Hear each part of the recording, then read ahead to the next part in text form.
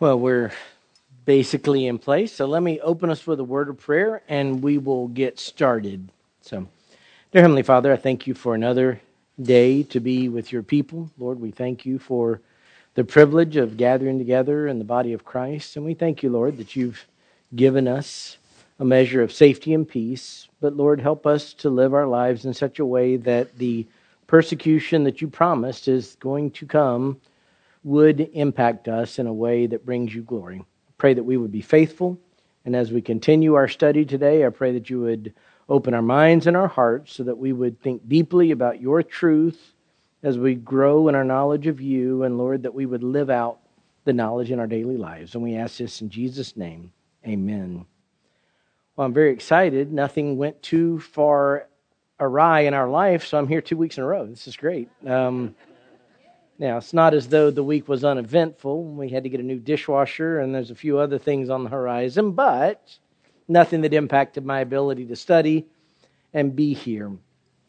Now, we'll jump back into our study of 2 Peter, and I gave a more full review last week because I'd missed a few weeks, so I'm going to give a quicker review this week, and we're going to finally finish our second point. If you remember when I introduced the material, we're covering the first 4 verses of chapter 1 of 2 Peter because I think these are very foundational. These are the underpinnings for everything else that's going to flow in the letter. And we'll talk more about it later, but one of the things that the letter is addressing is the prevalence and the appearance of false teachers, false prophets, people that were peddling a so-called knowledge, trying to lead believers astray. And so these first few verses, even though they're just an introduction to the letter, are really laying a theological foundation for everything that follows to encourage and strengthen and instruct the believers. So it's a simple 3-part outline, the foundation of 2 Peter, and I'm not going to cover the first point again, which is really the messenger of God, but this is written by the Apostle Peter, and he is an authoritative representative of God. He's a humble representative, but he's not just telling them his own thoughts. These are God's words that he's sharing. And the second point is where we've spent parts of 3 weeks. It's the work of God. I've been highlighting as we've been going through this over and over and over. What you see is the focus isn't so much on the believers, although they're mentioned and what's happened to them is mentioned. Really, the focus is on what God has been doing. It's his work. So the book begins, Simon Peter, a bondservant and apostle of Jesus Christ, to those who have received a faith of the same kind as ours by the righteousness of our God and Savior, Jesus Christ. Again, to those who have received makes it clear they were given a gift. And as we studied, it is a gift from God. And it's a gift of faith. God gave them that faith. And it's the same kind, meaning it's a leveling faith. The greatest apostle and the lowliest saint stand on the same footing. There's not a special faith for the Pastor Steves of the world and then another faith for the lowly servant. We all have the same kind of faith. We are all equal at the cross, equally loved by God, equally forgiven, equally provided for. And he says this faith comes by the righteousness of our God and Savior Jesus Christ. And again, as we studied, it's making it clear that the righteousness of God is dealing with God's justice, his correct and proper evaluation of sin and guilt. And because we're sinners and the wages of sin is death, if God had not intervened, we would have no hope. But God did intervene. And by the righteousness of Jesus, meaning his perfection, his perfect obedience, the fact that he never sinned, that's credited to our account. Our salvation is a gift of God. We've received it. We didn't work for it. And it's only because of what Jesus did for us. He lived the perfect life we couldn't live. And when God looks at us, he sees the perfect account of Jesus. We get credit for Jesus' perfect life. It's the work of God. And he's very clear as he talks about God the Father and God the Son, and he'll talk about God the Holy Spirit. The reality is here, he's making it clear Jesus is God. He's God and Savior. And then he talks about grace and peace. He gives a prayer of sorts. Grace and peace be multiplied to you in the knowledge of God and of Jesus our Lord. Grace is God's unmerited favor shown to sinners. Peace is the peace that God gives us in salvation so that we're no longer at enmity with God. We're no longer His enemies. But it's also that ongoing peace, one of the fruits of the Spirit, that allows us to face the trials of life, including the type of persecution Pastor Steve talked about. And He knows we need more of this. We have at our salvation God's grace and His peace, and we have our salvation secured. But as we live out our life, we need more. We find grace to help in time of need when we pray to the Lord. We pray, and the peace of God that surpasses all understanding is given to us. And grace and peace are multiplied in the knowledge of God and of Jesus our Lord. This is ultimately going to be the point that we talk about next week. The third point is the Word of God. That's the third foundation. But this is exactly what he says.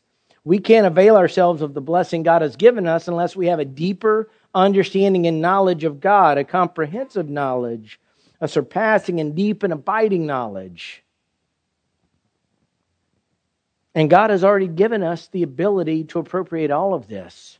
Verse 3, seeing that His divine power has granted to us everything pertaining to life and godliness through the true knowledge of Him who called us by His own glory and excellence.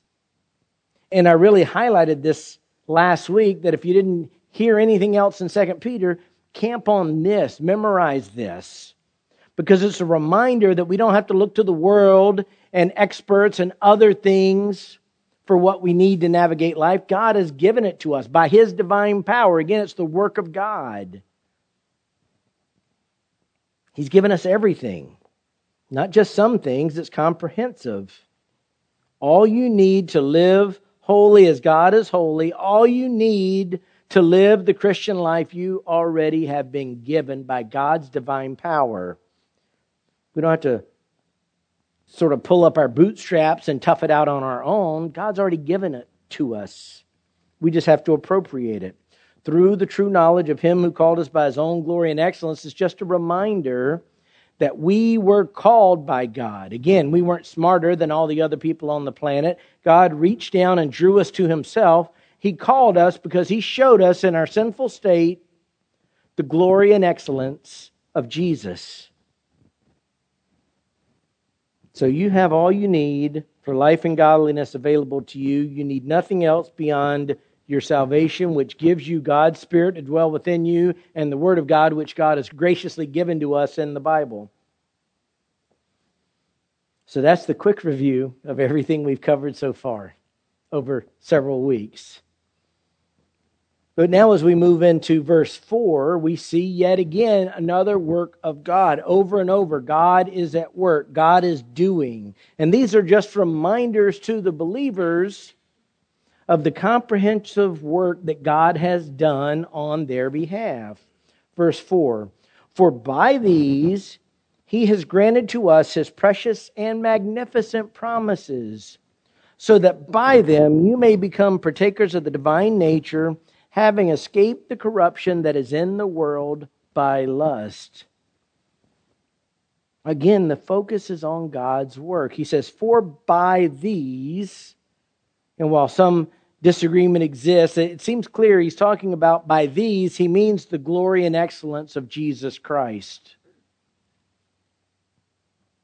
Even the differences of nuance in the meaning really mean the same thing. God has granted to us by those things that led to our salvation, that the divine power that gave to us all we need for life and godliness. By these, He's granted to us His precious and magnificent promises. Again, God granted to us. My default setting when I look at that is to look at the precious and magnificent promises. That's what I want to talk about. That's what I see, and we're going to talk about that. But what I gloss over is He has granted to us.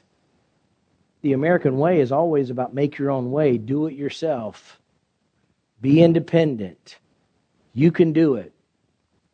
And those aren't necessarily bad things. Don't misunderstand. But when it comes to these things, Peter is making it clear our sovereign God has already intervened in our lives in unbelievable ways. This should encourage every one of us. This should strengthen us. He's talking about precious and magnificent promises. Again, these are critical. They're the promises of God's Word, and I'm going to come back and talk more in a comprehensive way about God's Word later. But he's talking about value, things of great worth. These are the very greatest promises. These are the very greatest and most valuable.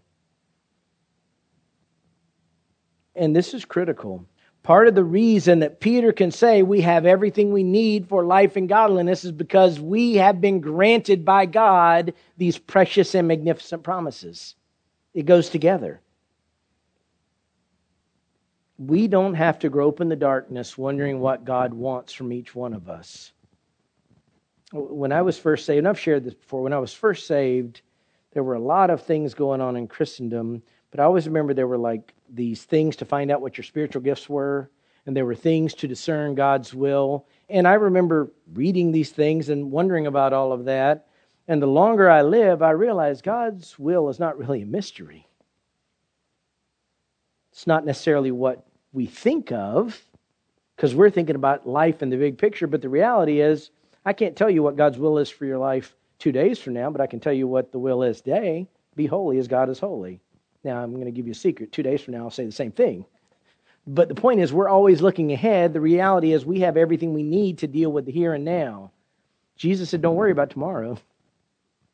Each day's got enough trouble of its own. That's what I'm talking about. So we have these precious and magnificent promises, and there's nothing greater. We don't need anything else. In a society consumed with money and wealth, we have something better. Psalm 119:72 says, the law of your mouth is better to me than thousands of gold and silver pieces. We really have to believe this. We have to apply it to our hearts. We have to treasure what we've been given even more than the things of this earth. Again, these points run together because it's all the same thing, but as I was thinking on this, we always can look around, and it's not a secret, the world's getting worse. It seems like every day there's something in the news that makes you more depressed than yesterday. Things are going from bad to worse. The earth is in turmoil. America's in turmoil. Sadly, if you spend any time looking at what are called evangelical churches are in turmoil. Over and over again, you see churches that don't even stand for the simple principles of the gospel. Why is everything such a mess? Because everyone, including sadly many churches, have rejected the precious promises of God. We need the psalmist attitude. Again, in Psalm 119, 159, consider how I love your precepts. Revive me, O Lord, according to your loving kindness. The sum of your word is truth, and every one of your righteous ordinances is everlasting. If you read through the entirety of Psalm 119, you see that type of sentiment expressed over and over and over again. But I think the warnings of God to His people, Israel, in the Old Testament, are the type of warning this world and many churches need today. Now, I'm going to read from Isaiah chapter 5, beginning at verse 20. But what does this sound like? Woe to those who call evil good and good evil, who substitute darkness for light and light for darkness, who substitute bitter for sweet and sweet for bitter. Woe to those who are wise in their own eyes and clever in their own sight. That only sounds like everything around us. A little further down, verse 24 of Isaiah 5. Therefore, as a tongue of fire consumes stubble, and as dry grass collapses into the flame, So their root will become like rot and their blossom blow away as dust. For they have rejected the law of the Lord of hosts and despised the word of the Holy One of Israel. On this account, the anger of the Lord has burned against his people, and he has stretched out his hand against them and struck them down. And the mountains quaked, and their corpses lay like refuse in the middle of the streets. For all this, his anger is not spent, but his hand is still stretched out. Now, that was a specific judgment on the nation of Israel, but I think you understand from Scripture that's the judgment that's awaiting all of those that today are shaking their fist at God and saying, we'll do it our way. I don't care what the Bible says. They're rejecting those precious and magnificent promises that have been granted to us. As God judged his chosen people who despise his word, so will he judge everyone who tramples his word underfoot. Hebrews chapter 10, beginning of verse 29. How much severer punishment do you think he will deserve who has trampled underfoot the Son of God and has regarded as unclean the blood of the covenant by which he was sanctified and has insulted the Spirit of grace? Verse 30, for we know him who said, vengeance is mine, I will repay, and again, the Lord will judge his people. Verse 31. It is a terrifying thing to fall into the hands of the living God. So Peter is just reminding us that we've been spared from that. God is at work. God has worked. He's granted to us his precious and magnificent promises. He did it at the moment of our salvation that enables us to avoid judgment. And he continues to do it on a daily basis so that we can walk in obedience to him. That's really what's talked about at the end of verse 4.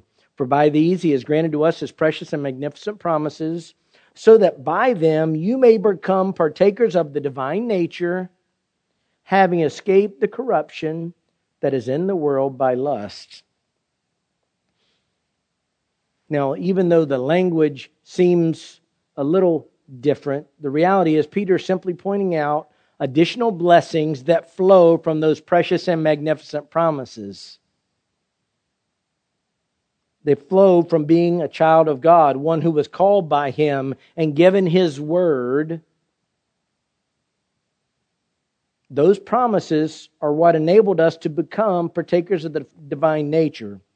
The language in English seems future, so that by them you may become, but the reality is what's being stated in Greek is that we already have this.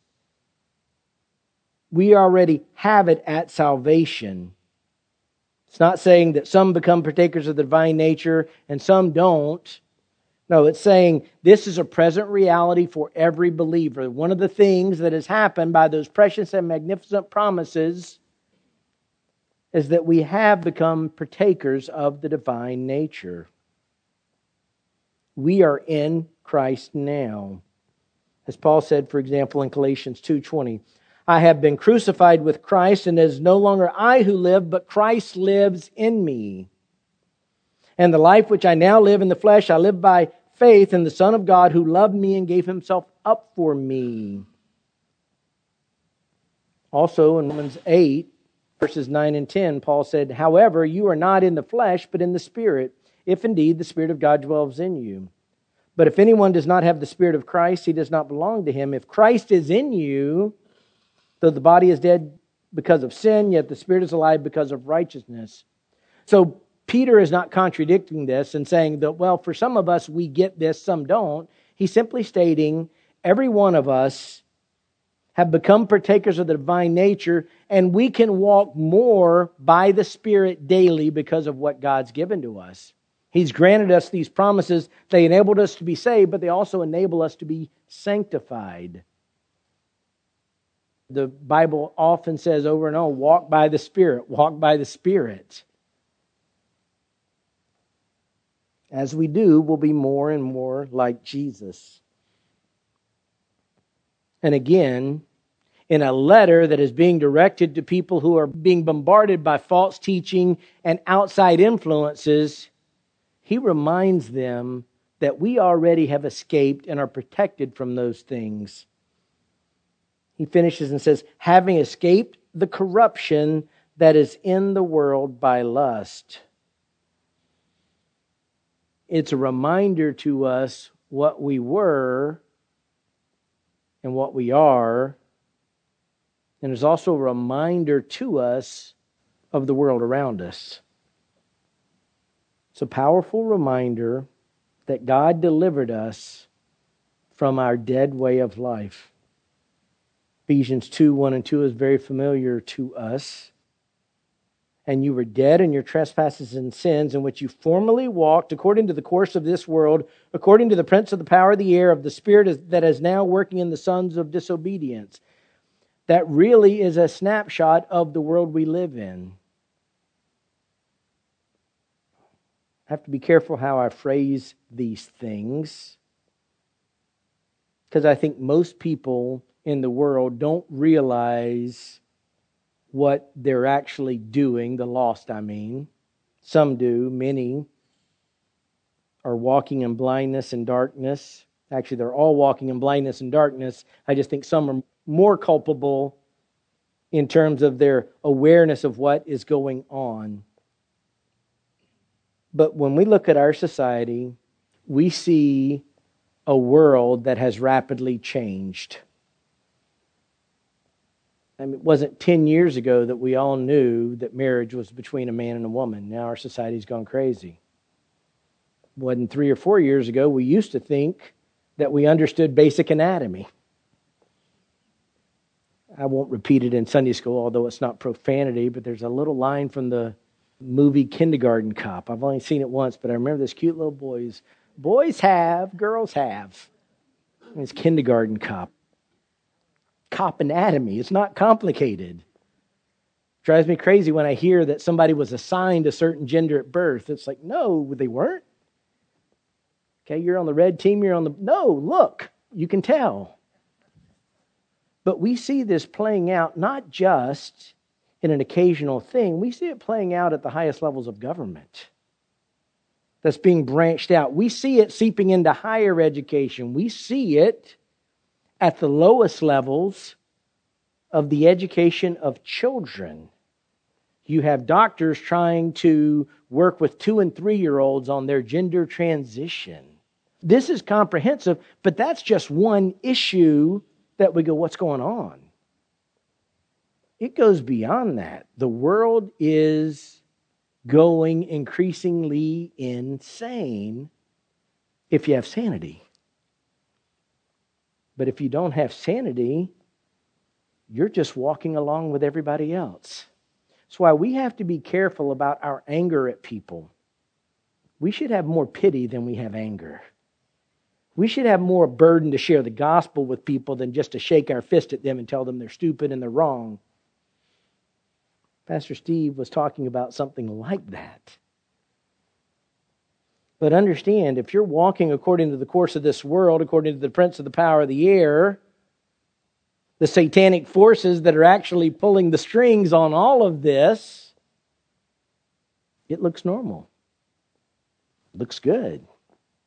Looks natural. That's the corruption that's in the world by lust. These wrong desires, these false desires that unbelieving individuals have. And here's the challenge for us, and why I emphasize this. We need to make sure that we stay away from those corruptions. That's the danger of people developing their theology not by what Scripture says, but by what they see in the culture. Because the culture is going from bad to worse, and it's being guided not by God, but by the prince of the power of the air. How much do you think Satan wants you to get right about the Word of God? Of course, none of it. He knows it well, and he's arrogant enough that he even tried to tempt the Word of God by the Word of God.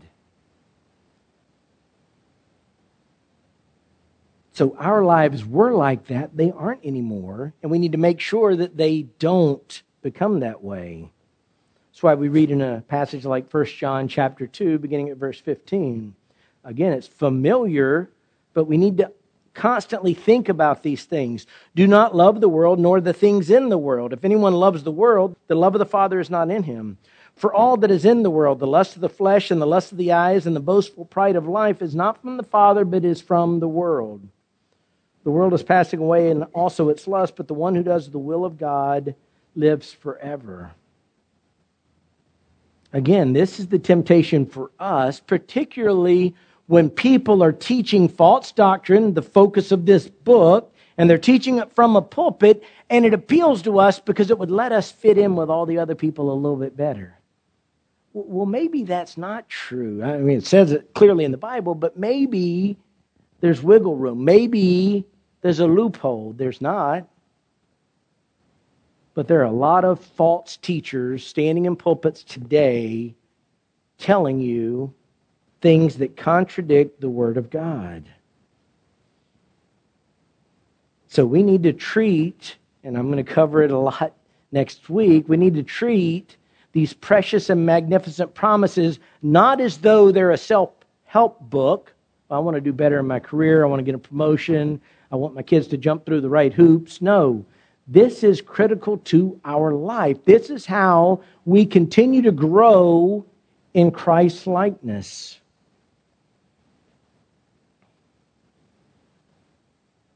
Again, we used to be there, now we're not. As Paul said in Colossians 1, verse 13 and 14, for he rescued us from the domain of darkness and transferred us to the kingdom of his beloved Son, in whom we have redemption, the forgiveness of sins. We need to stay out of that dark kingdom, which is a challenge because it's all around us. But we've been rescued from the corruption. So let me bring point 2 to a close. The work of God, this foundation, the messenger of God, the work of God. God has already done for us more than we could ever imagine. But just in these few verses, we could cling to these in a world that's going absolutely bananas. And even as we have this cacophony of voices yelling at us, look over here, look over here, look over here, we come back to the Word of God and we realize God's work in our lives means something. He's given us faith that comes through the righteousness of Jesus. He's given us grace and peace with Him, and He's given us the ability to have peace even as the world does go bananas through the knowledge He's given us about Jesus. He's given us through His divine power all that we need for life and godliness through His Word. He has called us. He's given us His precious and magnificent promises, and He has given us and enabled us to be partakers of the divine nature. We live in Christ. We have the Spirit dwelling within us. And He's rescued us from a life of corruption and decay that we see every day all around us. All of these works of God are really foundational to the book, but they're foundational to our lives. In Christianity, we're called to obey. If you love me, obey my commandments. Over and over, I will tell you we should do things. Prove yourselves doers of the word and not merely hearers who delude themselves. So don't misunderstand what I'm saying. There is a call for us to exert our wills diligently and strive to work out our salvation with fear and trembling, to seek after God. So certainly with all of our wills conformed to the image of God, conformed by His Spirit, we're supposed to work hard at these things. But what we have to realize is God's already given us everything to start with. It's a great promise to be told, you need to run the race, and by the way, you win. You're already going to finish. So again, all of this in laying the foundation for the book. For this point, I've been focusing on the work of God. And we finally have covered the first 4 verses. It took a long time. So we're going to come back next week and we're going to cover the first 4 verses again. but we're going to do it with a different emphasis. And everything I've said about the Word of God, I'm going to say even more and more and more. Again, God has given us everything we need for life and godliness, but I can promise you that involves us being students of His Word, of not taking it for granted. And I believe in my heart that you love the Word of God because you wouldn't come to Lakeside for any other reasons. We don't have bells and whistles. We don't give out free donuts. We just have someone stand in the pulpit, Pastor Steve, week after week and open up a buffet of the Word of God. But understand, if all that you receive of the Word of God is on Sunday when Pastor Steve preaches or when you hear me teach, you're shortchanging yourself. If you're not appropriating this every single day, if you're not thinking biblically, you're going to struggle. So I want to help us with all of that. I want to help us be grounded, and by God's grace, we'll finish the foundation of 2 Peter next week when we come back and we cover the third point, the Word of God. So join me as I close our time in prayer, and I look forward to seeing you next week. Dear Heavenly Father, I thank you so much for what you've done in our lives. Lord, you call us to repent and believe, and we thank you that we've been able to do that. But Lord, on this side of the cross, we see ever more clearly that you're the one who is at work in us to conform us to Christ.